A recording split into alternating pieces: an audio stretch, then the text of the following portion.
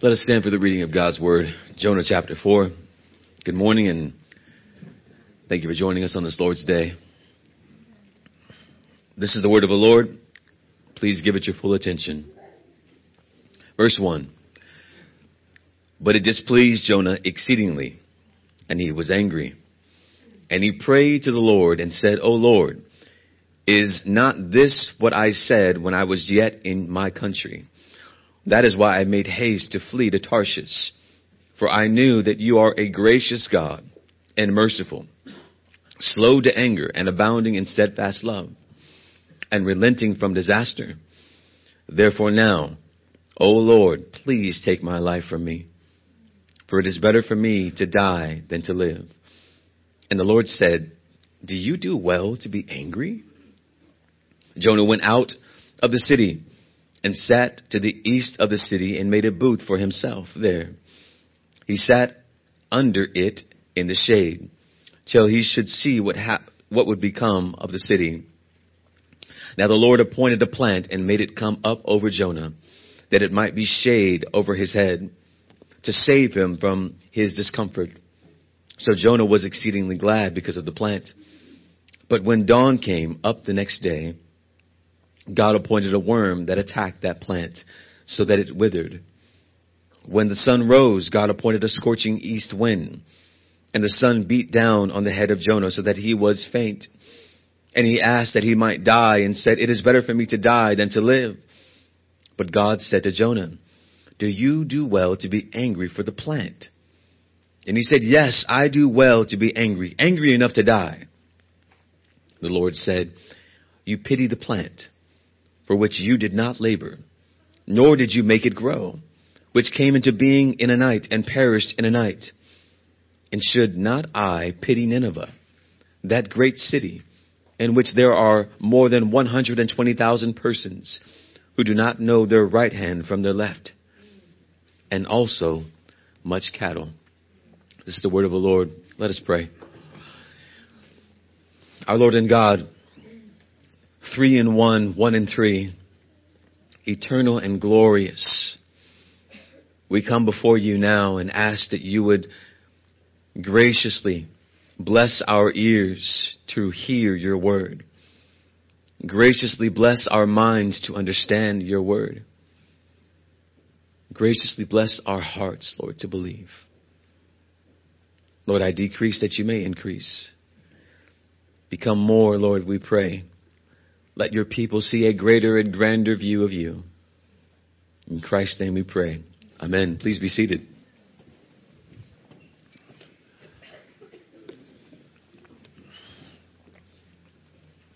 When you come to the end of the 3rd chapter of the book of Jonah, and when you read of the great revival that God has graciously given to the wicked city and people of Nineveh, how God caused them to turn from their evil ways, how God relented from the disaster that he threatened to bring to the people of Nineveh because of their sin. You may be tempted to ask, why is there a need for the 4th chapter? Why this 4th chapter? What is the purpose of a 4th chapter if it seems that the end of the 3rd chapter is an appropriate ending, if you will? Jonah has been saved, it would appear, and he has turned from his disobedience. Nineveh has been saved, and they also have turned from their wickedness. This may seem like the perfect happy ending to the book of Jonah, and they lived happily ever after. But that is not the way the book of Jonah ends. And that is actually one of the marks that this book is inspired by God. That the 3rd chapter is not the end of the book. If this were a story about Jonah, and if this book were meant to exalt Jonah as the great hero of the book of Jonah, then the 3rd chapter would be an appropriate ending to the book of Jonah. But brothers and sisters, this is no fairy tale. These are actual events that actually happened. And Jonah is not the hero of this book. This is no fairy tale, and Jonah is no hero. Just as we learned in the book of Esther, that neither Esther nor Mordecai were the heroes of the book of Esther, so also Jonah is not the hero in the book of Jonah. The main human character in the book of Jonah is Jonah. But the main character in the book of Jonah is God. The main character in the book of Jonah is God. In every book and on every page, it is the Lord God Almighty who stands triumphantly as the great hero of every page, the great hero of every book. God is the main character of this book and of every book in the Bible. Amen. Jonah ends this book much like the way he began. Angry with God and obstinate in his heart. Jonah appears to be genuinely repentant, but just like us, Jonah has still much to learn. We must be careful, though, not to assume that because Jonah seems to have this kind of temper tantrum in the 4th chapter, that he was not actually or sincerely saved. Just because Jonah has remaining sin does not mean that Jonah was not saved in the 2nd chapter. So, we may wonder, how in the world is Jonah saved if he throws this kind of temper tantrum in the 4th chapter? Let me say to you this, that Jonah's spiritual condition, and you may be wondering at the end of this book, was Jonah really saved? If that's the question that you walk away from this book with, then you're missing the point of the book of Jonah. Does that make sense? If you walk away and you see Jonah's tantrum and you say, was Jonah really saved? Then you're missing the point. Because Jonah's spiritual condition is not the point of this book.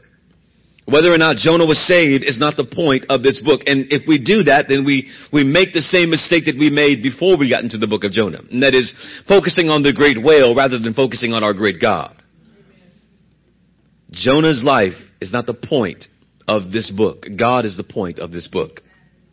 The lesson that we learn in the book of Jonah is not what has become of Jonah's eternal soul, but rather the lesson that we learn in the book of Jonah is what our God graciously does for undeserving souls in bringing them salvation. Jonah serves as an example to us. Now, those of you who are of any age, which is all of you, listen to this. It will be a lesson that you should keep with you for the rest of your life. And that is, Jonah serves an example for us in what we are not to do. You can learn from people on what to do, but you also should take heed of people on what not to do. Jonah serves as an example to us as Scripture proclaims and teaches us, don't be like Jonah. Don't be like Jonah. The attitude of the Lord Jesus Christ that we see in Philippians 2 is far removed from the attitude that we see in Jonah. Jonah is the opposite of the Lord Jesus Christ. They are on opposite spectrums. The Lord Jesus Christ is the greater Jonah.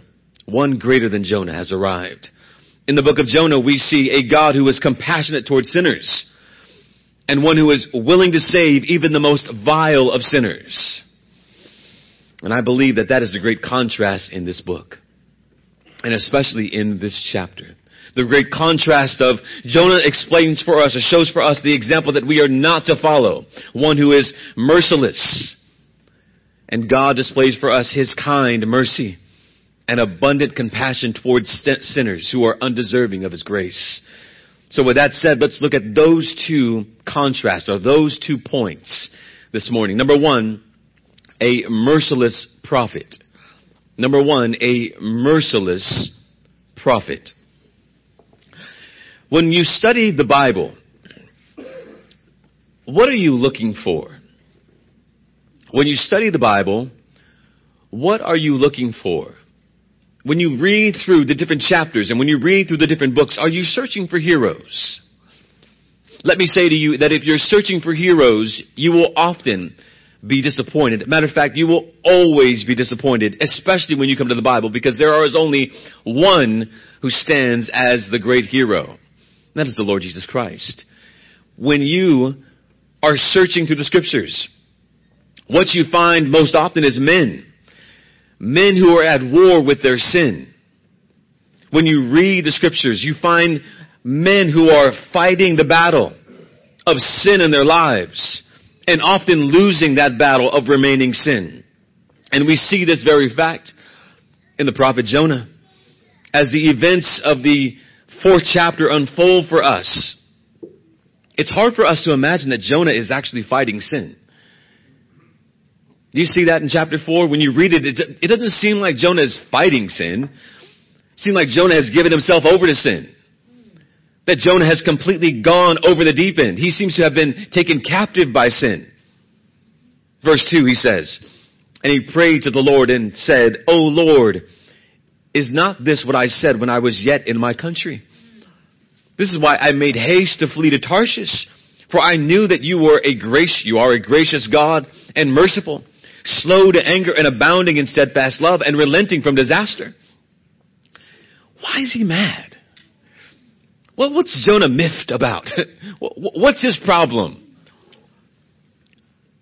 Wicked Nineveh has been saved, and Jonah is upset. That's his problem. People have been saved. Now think about this. The prophet of God has a problem. People have been saved. Or, the prophet of God has a problem. God saved people. That's his problem. Can you imagine that? And he's concluded that he's been right all along. Now, what did he believe that he was right about? He believed that he was right about the fact that when God had called him, God was intending to save people. I knew you were intending to save people. That's his problem. And that's what he believed he was right about all along. And he believed that he was right to run. Now get into the mind of this prophet. He's speaking to God. Let's slow down for that. Jonah's speaking to God. And Jonah says to God, I knew I was right all along. You were intending to save. I was right to run. Are you with me? He believes that he's right. And if he's right, then who's wrong? God's wrong. God, I knew I was right all along and you were wrong. What was Jonah wrong about in this? He's wrong about two things. First of all, Jonah is wrong about himself. Jonah doesn't realize who he is. He's lost sight of himself. That he is sinfully wicked at birth. He's lost sight of the fact that his heart is deceitfully wicked. That his mind is untrustworthy. He doesn't understand the wickedness that dwells within him. And he also is wrong about God. You cannot have a good understanding about God unless you have a good understanding about yourself. Or you cannot have a good understanding about yourself unless you have a good understanding about God. Who you are and who he is. And let me just simplify that for you. You're sinful, he's holy. That's the starting point. Or he's holy, you're sinful. As our brother R.C. Sproul says when introducing the gospel, God is holy and you are not. What are you going to do about it?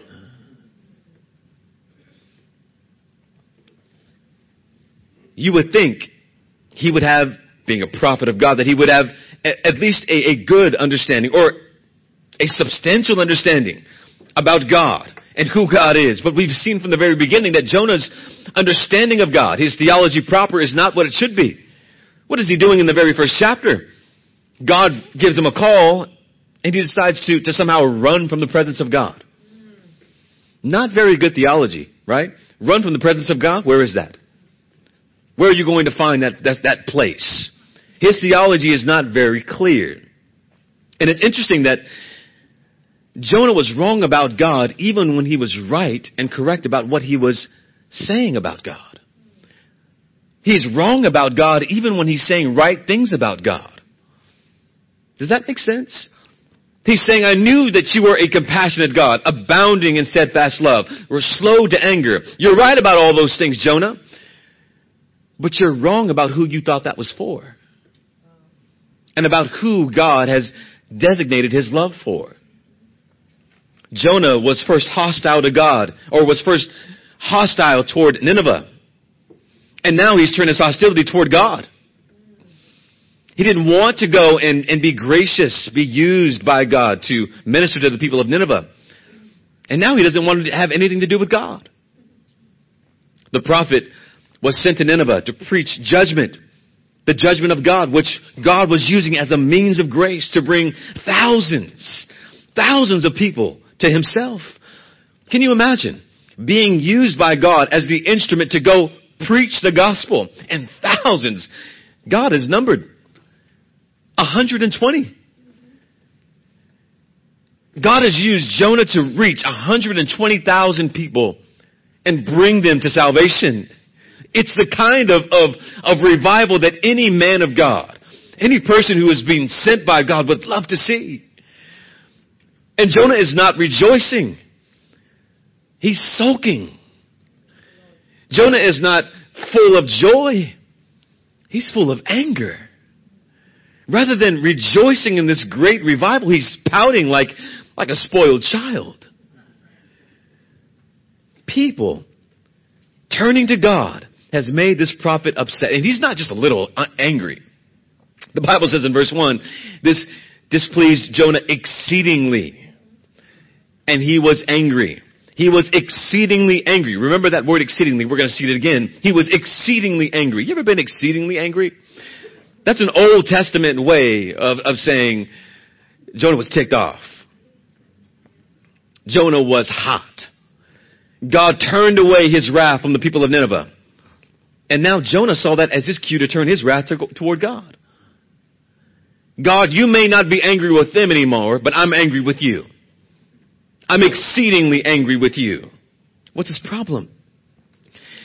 Jonah has lost the wonder of salvation. The wonder of salvation.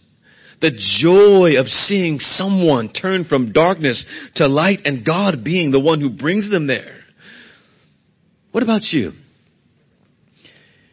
Are you still in awe and in wonder when someone comes from darkness to light? Are you moved at all to see someone who has eyes filled with tears as they begin to recognize their sin and turn to God? Are you hungry to see that? Do you long to see that? He'd lost his first love, if you will. The wonder of grace, the wonder of undeserving mercy that is in Christ. He prays in verse 2, and he prayed to the Lord and said, O Lord, is not this what I said when I was yet in my country? That is why I made haste to flee to Tarshish. For I knew that you are a gracious and merciful God, slow to anger and abounding in steadfast love, and relenting from disaster. Jonah's quoting God. Jonah makes an accusation against God by quoting God. He's quoting Exodus chapter 34, verse 6 and 7. Moses asked the Lord I want to see your face. And God said, I will allow my goodness to pass by you. And here's the answer that God gives when he passes by. The Lord, a merciful and gracious, slow to anger God, abounding in steadfast love and faithfulness, keeping steadfast love for thousands, forgiving iniquity and transgression of sin. Do you see what Jonah did? He only quoted the first part of what God said about himself. He didn't quote the second part. Who forgives iniquity and transgression of sin. He said, I know that you're an abounding love, or you're a God of love, abounding in love, steadfast love. But he leaves off, and you also forgive sin. I don't want to acknowledge that part about you. Is this not what I said when I was yet in my country? Jonah begins to tell God and us what he was thinking when he was still in his country, in the northern kingdom. Here's what I was thinking. God is sending me so that he can save people. That's why I made haste. That's why I flew to Tarshish or escaped to Tarshish. I knew that you would forgive these people. And in a sense, Jonah doesn't want God to be true to himself. In a sense, Jonah doesn't want God to be true to himself. This is where he's wrong about God. He's saying right things, but he wishes that it wasn't so. He's saying right things about God, but he wishes that it wasn't so. How do you explain a prophet a prophet of God who does not want God to be true to himself. Jonah had wrongly presumed that the attributes, the wonderful attributes of God, God's love, God's kindness, God's mercy, God's justice, that all of those wonderful attributes and many more were only reserved for the people of Israel. Jonah had, in effect, placed a boundary around God. This is as far as your love can go and no further. Your love is reserved for a specific people and no others. Especially a people that were hostile toward the nation of Israel. God be merciful, yes, but not to them. God be gracious, yes, but not to them. Jonah would rather see the people of Nineveh burned than turn to God. What a shame. He became narrow-minded in his heart with respect to the grace of God. It was almost as if Jonah believed that he belonged in the position of God and not God. It was almost as if Jonah believed that he should be the one sitting on the throne and not God. How do your prayers sound when you speak to God? Are your prayers more like advice to God? Counsel to God? Or do we desire his will? Do we desire in our hearts to take over the reins of God's sovereignty? Or do we believe and trust that they are in good hands? We may say automatically, of course not. I don't want to be God. Never. May it never be, right? And if that's the case, then we must ask ourselves why we so often respond with bitterness and despair when things don't go our way. Is God not in control? Is God not sovereign? Is not all providence in the hands of our God? Then why do we despair? When things don't happen our way or the way that we think that they should happen, why do we despair? If we don't think that we want to be God, then why do we so often despair? I think if we are honest, we are showing shades of Jonah in our lives. When things take place that don't meet our expectations. We saw something similar to this in the Apostle Peter, who rebuked the Lord Jesus Christ when he spoke of his journey to death by way of the cross. Peter had a plan, and Jesus was not following along with that plan. Peter rebuked Jesus. Can you imagine? This shall never be. This shall never take place. And what is Jesus' response? Should he say that to you anytime? When you say, God, why are you doing this? I cannot believe. What if God were to say to you, as it sounds like he's saying to Jonah, get behind me, Satan. You are a stumbling block. Jesus rebuked Peter, and Jonah rebukes God. Jonah indicated a deep despair. Jonah would do things differently if he was in God's position. And this was the same prophet who received abundant grace. The same one who was delivered from the place of the dead. And now God is extending grace to others, and Jonah cannot handle it. Jonah is on the verge of complete abandonment of life. Verse 3, therefore now, O Lord, please take my life. For it is better for me to die than to live.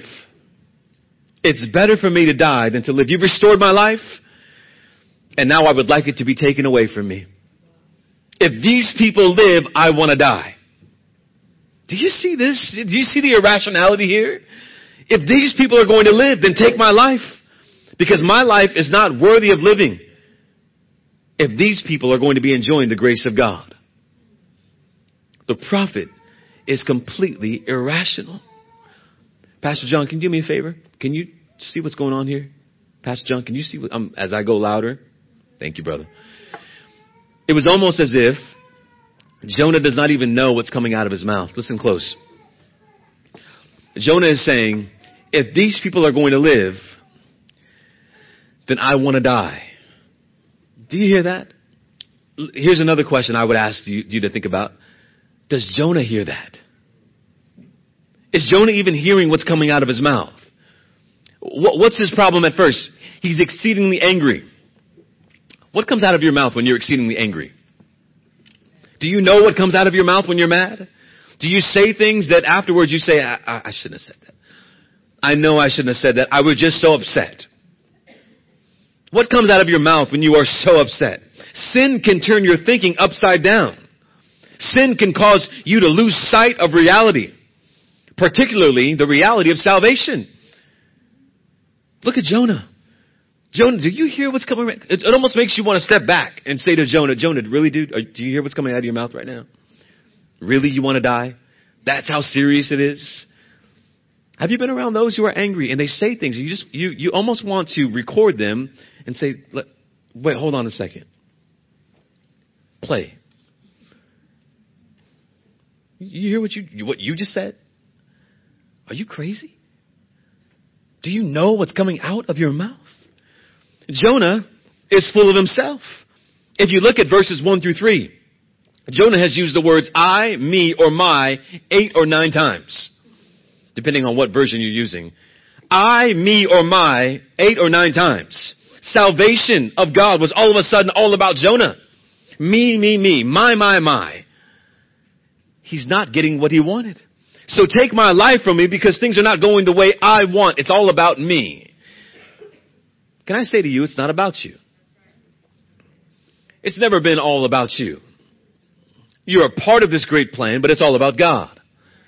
It's all about God. Jonah is saying, if you're going to do this, essentially do this over my dead body. Amazing how easily Jonah could see the sin of Nineveh, but not see his own sin. Amazing how there are some people who could see the specks in people's eyes, but can't see the logs in their own. Jonah is speaking like a madman.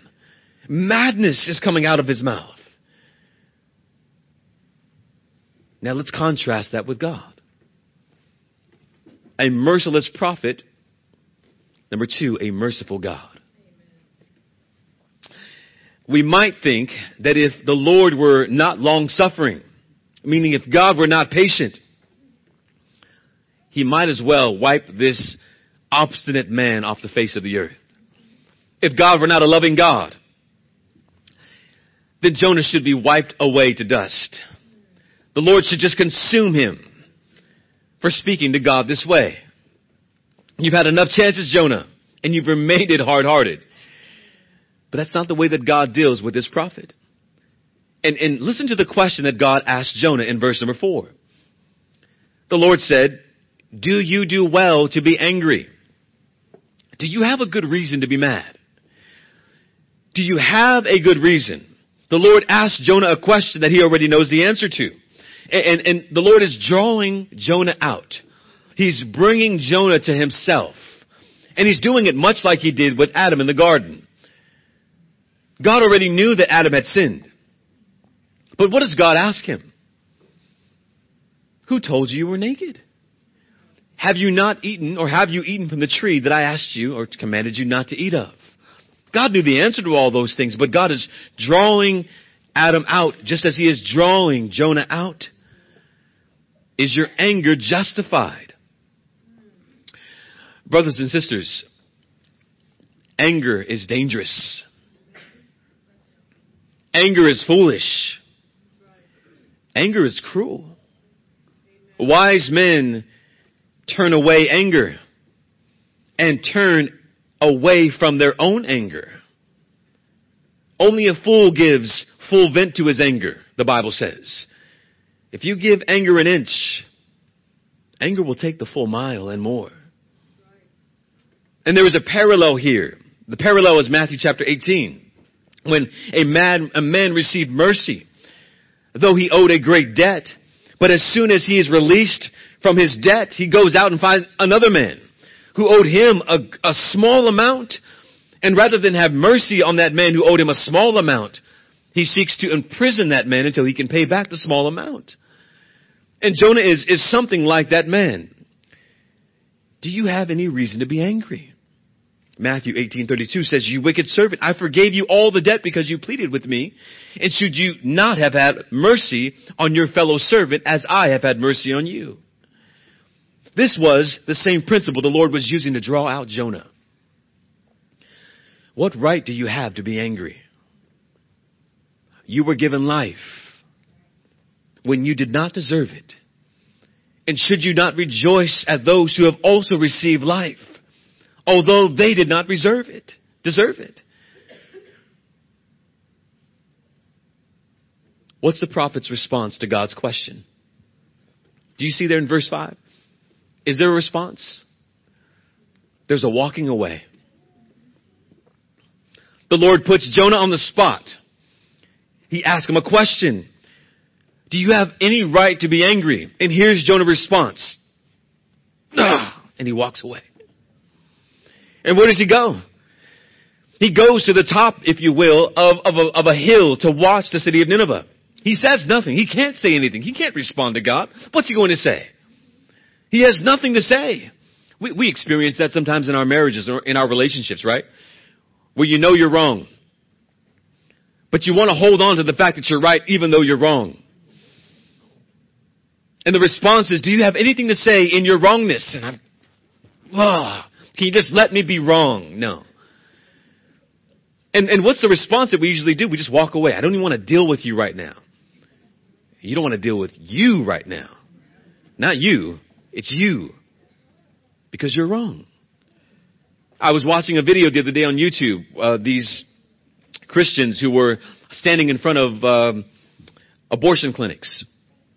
And each of the arguments that the persons who were coming, who are supporting abortion, they could not refute the Christian's argument and the Christian's position. Even using words like fetus. The minister said, why are you saying fetus? Do you know what fetus even means? Yes, I know what fetus means. What does it mean? Fetus means little baby. You're using Latin words. It's not a little baby. Well, stop saying fetus then. And just on and on and on. And they finally said, oh, you guys are just wrong. And they walk away. They had no answer. There is no answer. Abortion is wrong. And Jonah is wrong. He has nothing to say.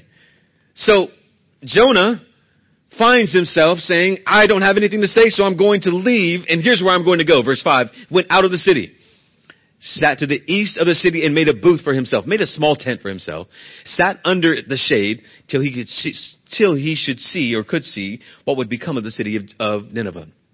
Jonah walks. And once again, as Jonah walks, he has a time to consider his ways. Right? And if you can imagine Jonah, get this picture in your mind. Jonah has just preached God's judgment. It's coming. People's response to it is they are turning from their sin. They are sackcloth and ashes. They are in complete repentance, right? Jonah is seeing all this happen, and he's not happy about it. And he's starting to walk out of this city to a place where he can overlook the city. Now, as he's walking out of the city, what is he seeing? He's seeing repentance all around him. Imagine 120,000 people repenting to your right, to your left, in front and behind you. All you're hearing as you walk out of the city is repentance. Praise to God. Can you imagine walking past people? They're falling on their knees, and Jonah's looking at them, falling on their knees, repenting to God.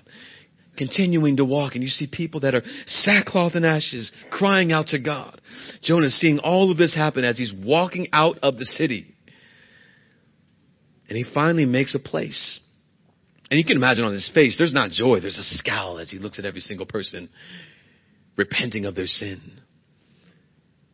And he goes to a place that overlooks the city and prepares for himself a tent. Maybe not a sufficient tent. Maybe a tent that doesn't completely cover himself, but something that slightly covers himself as he flops himself down.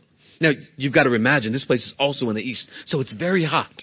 It's dusty. Nineveh was almost like an oasis city in the midst of a desert. He goes to an area where he sits down, watches the city. And what is he watching for? He's watching to see if the revival that he thought he saw was actually a false revival and that they would eventually turn from their sin or return back to their sin. He's hoping that what he saw is not what he saw. He's hoping that salvation that he thinks he saw is not what he saw. And he sits there. He's hoping that they turn back to their sin. And he sits almost as a protester. And not protesting for peace, but protesting for destruction. And can you imagine? this prophet of God, hoping that this city turns back to their sin. Or waiting long enough to see, okay, God, day 39, day 40 is on its way. Maybe God will still destroy them. And it's a sad reality that there are those who are jealous for God's mercy, but only if it's given to certain people. Think about this. Should God be merciful to ISIS, that terrorist group? Should God be merciful to the president of North Korea? Should God be merciful to leaders of radical Islam? Or for those who have aborted babies? Or those who are turning from alternative lifestyles? Who are in alternative lifestyles? Should God be merciful to them? And what would your response be if that so happened? We pray that your heart would be the opposite of Jonah. Don't be like Jonah. Rejoice. Be glad that God has given grace to those who are just like you, undeserving. Jonah showed that he's a slow learner, though. Remember that God had enrolled him in school? The school of the belly of the great fish? Jonah's a slow learner. He's at the bottom of his class. So God decides to re-enroll him back in class, to teach him once again a lesson that he has not yet learned. Verse 6. Now the Lord appointed a plant and made it come up over Jonah, that it might be a shade over his head to save him from his discomfort. Jonah's booth or his tent was apparently not sufficient enough. He's still in discomfort, and the sun is beating hot. God graciously delivered Jonah from the heat of the sun. How? By appointing a plant. God appointed a great fish. Now God appoints a great plant to rise up over Jonah. It's a type of Jack and the Beanstalk plant, if you will, that rises up overnight and covers Jonah, delivers him from the sun. Another display of the compassion and mercy of God. And how does Jonah respond when the Lord delivers Jonah from this scorching heat? Verse 6, Jonah was exceedingly, you see that word again? Jonah was exceedingly glad because of the plant. Where did we see the word exceedingly before? Exceedingly angry. And now Jonah is exceedingly glad because of the great plant. He's gone from one extreme to the other. And he is happy about the grace of God in this shade. Jonah's thrilled with the salvation of the plant. Right? School is in session. Verse 7. But when dawn came the next day, God appointed, there's the word again, a worm, and attacked the plant so that it withered. What is God doing? What is God? Doesn't God know that Jonah is on the verge of losing his ever-loving mind? Right? Jonah is the poster boy for don't push me because I'm close to the edge, right? I'm trying not to lose my... Jonah's the poster boy for that. He could be on the cover of that album, Grandmaster Flash. If those of you who are under 15, you don't know what I'm talking about. It's all right. He's the poster boy for that. Don't push me, God. I'm about to lose my mind, right? And doesn't God see that Jonah is on this emotional roller coaster, that he's moving from emotional extremes of let me die to exceeding gladness? Doesn't God see that? That he's on this roller coaster of emotions? And now the Lord gives him comfort one night in this great plant and then appoints a worm. Can you imagine what kind of worm that was? I mean, if it's a Jack and the Beanstalk kind of plant that has covered Jonah, what kind of worm was that? I'm thinking of a movie right now, Tremors. Maybe, I don't know. If those of you never seen the Tremors, then I'm an 80s kid. Anyways. Why doesn't God give this man some space? Huh? Doesn't he know this man is crazy right now? Just give him some space. How many of you love space when you're angry? Just let me breathe. Let me be alone with my thoughts. I'll figure it out and then we'll be okay. God almost as, when they want to shut the door, God sticks his foot in the door and says, no. We're going to do this right now. That's how I am in our family. We're going to handle this right now. And God is essentially saying, we're going to do this right now. There is no space. God knows exactly what he's doing, and that's why he sends the worm. Because he disciplines those that he loves. If God didn't love Jonah, he would leave him alone. But God does love Jonah, so he can't leave him alone. Verse 8, when the sun rose, God appointed a scorching east wind. And the sun beat down on Jonah, on the head of Jonah, so that he was faint. And he asked again that he might die and said, it is better for me to die than to live. He wants to die. He's exceedingly happy. Now he wants to die again. God appointed the fish, the plant, the worm, and now God appoints a scorching east wind. What is God doing to Jonah? Here's what he's doing. God is giving Jonah a taste of his own medicine. God is giving Jonah a taste of his own medicine. What did we say in the first point? Jonah believed that he was right and that God was wrong. Jonah essentially believed, I should be sitting on the throne and God should be watching how it's done, if you will. So God is saying, you want to be God? You think you could do better? This is what life is like if you're God. This is what life is like if the world was run on your philosophy on how things should be. This is what a world where Jonah is God is like. This is a world that operates under your way of thinking, Jonah. How do you like it? What do you think about your world that you would fashion for yourself? Because this is the way it would be. This is the kind of mercy that you would establish, or that you would distribute. This is the kind of grace that you would distribute. This is the kind of wrath, Jonah, that you would distribute.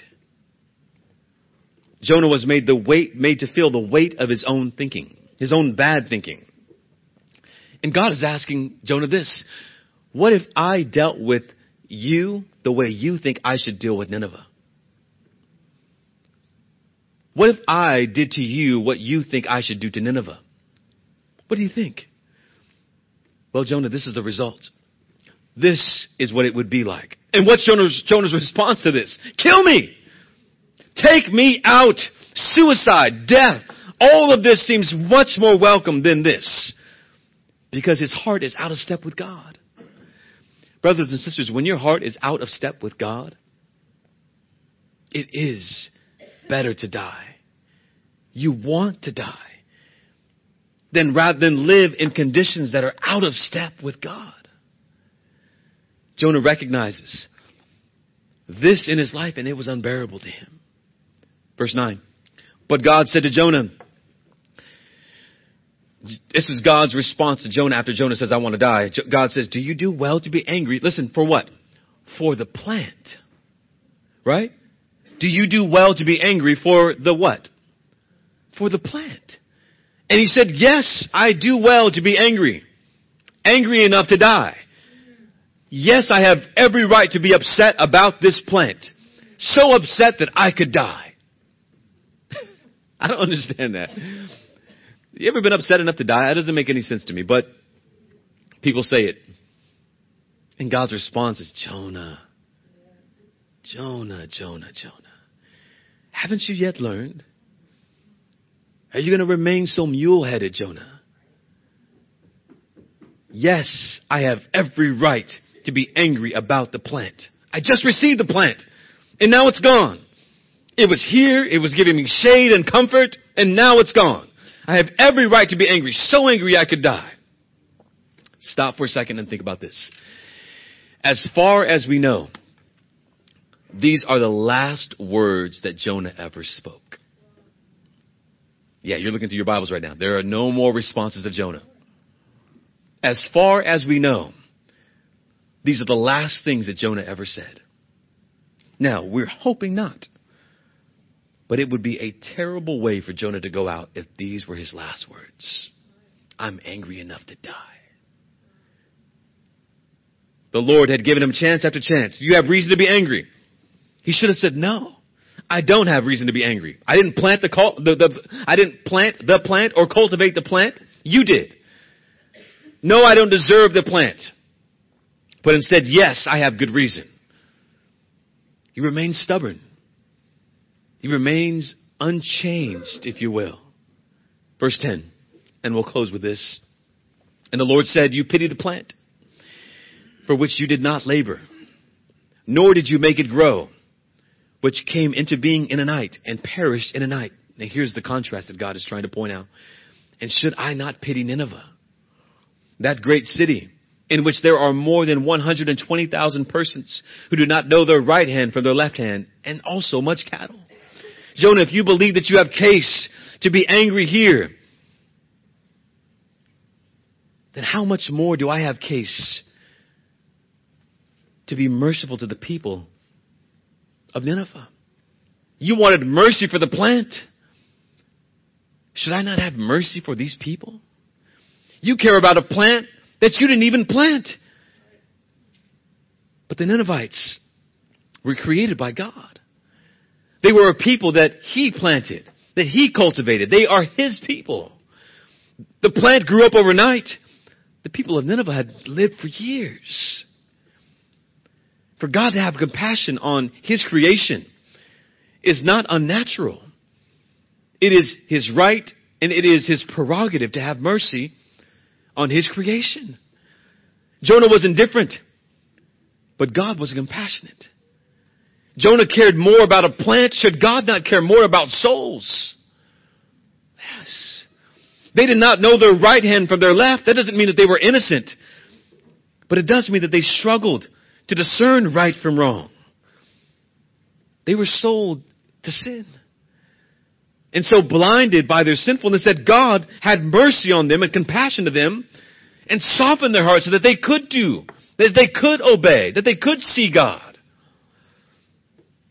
Jonah, if you don't care about these people, since you're so in love with plants, there's a bunch of cattle over there. Since you care about creation, what about the cattle? Would you need to at least have mercy on cattle? That's what God is saying to Jonah. And it's a wonderful picture of the mercy and grace of God. Jonah was committed to the plant. God was committed to people. God is committed to people. Jonah, can you make a good argument against the compassion of God? These were people whose sin rivaled the people of Sodom. And yet God sought to be merciful to them. Because He will have mercy on who He has mercy. He will have compassion on whom He has compassion. If He wills to have mercy on the most vile sinner, is He wrong? No. And how much different from them are you? The answer from God is, or the question from God is this. Jonah ends with an emphatic statement. I should die. I have right to be angry. God ends with a question. Should I not have compassion? Should I not have compassion? If you did not have compassion, where would we be? Right? The book ends with a question. Should I not have pity on sinners? What do you say, Jonah? Should I not have mercy on sinners? End of the book. Jonah doesn't answer. Jonah doesn't want to answer. And for all we know, again, this is the last of Jonah's words ever. Prayerfully not. Prayerfully, Jonah passed these words on to someone else who wrote them down, whoever wrote this book. But the book ends with a question. Let me ask you this. Was that question ever answered? The book ends with the question, should I not have pity on souls? Is the question ever answered? God does answer the question. And He answers the question at the cross. God answers the question at the cross of the Lord Jesus Christ. The answer, my brothers and sisters, is yes. Look to the cross. The answer is yes, He did have compassion upon numbers so great as the sands on the seashore, numbers so great as the stars in the sky. Yes, God in Christ has shown compassion on His elect that He loved before the foundation of the world with an everlasting love. He has answered that question. Jonah's prophecy ends with a question that finds its ultimate answer. in the cross of the Lord Jesus Christ, God answers this question to the world. Look to my Son. Look to my Son. He sends His Son to live a life that we could not live in perfect obedience to the law, becoming sin for us that we might be saved from our sin. If we repent of our sin, trust in Christ alone, we become walking answers to this question of Jonah. Yes, He has had mercy on sinners. Yes, He has.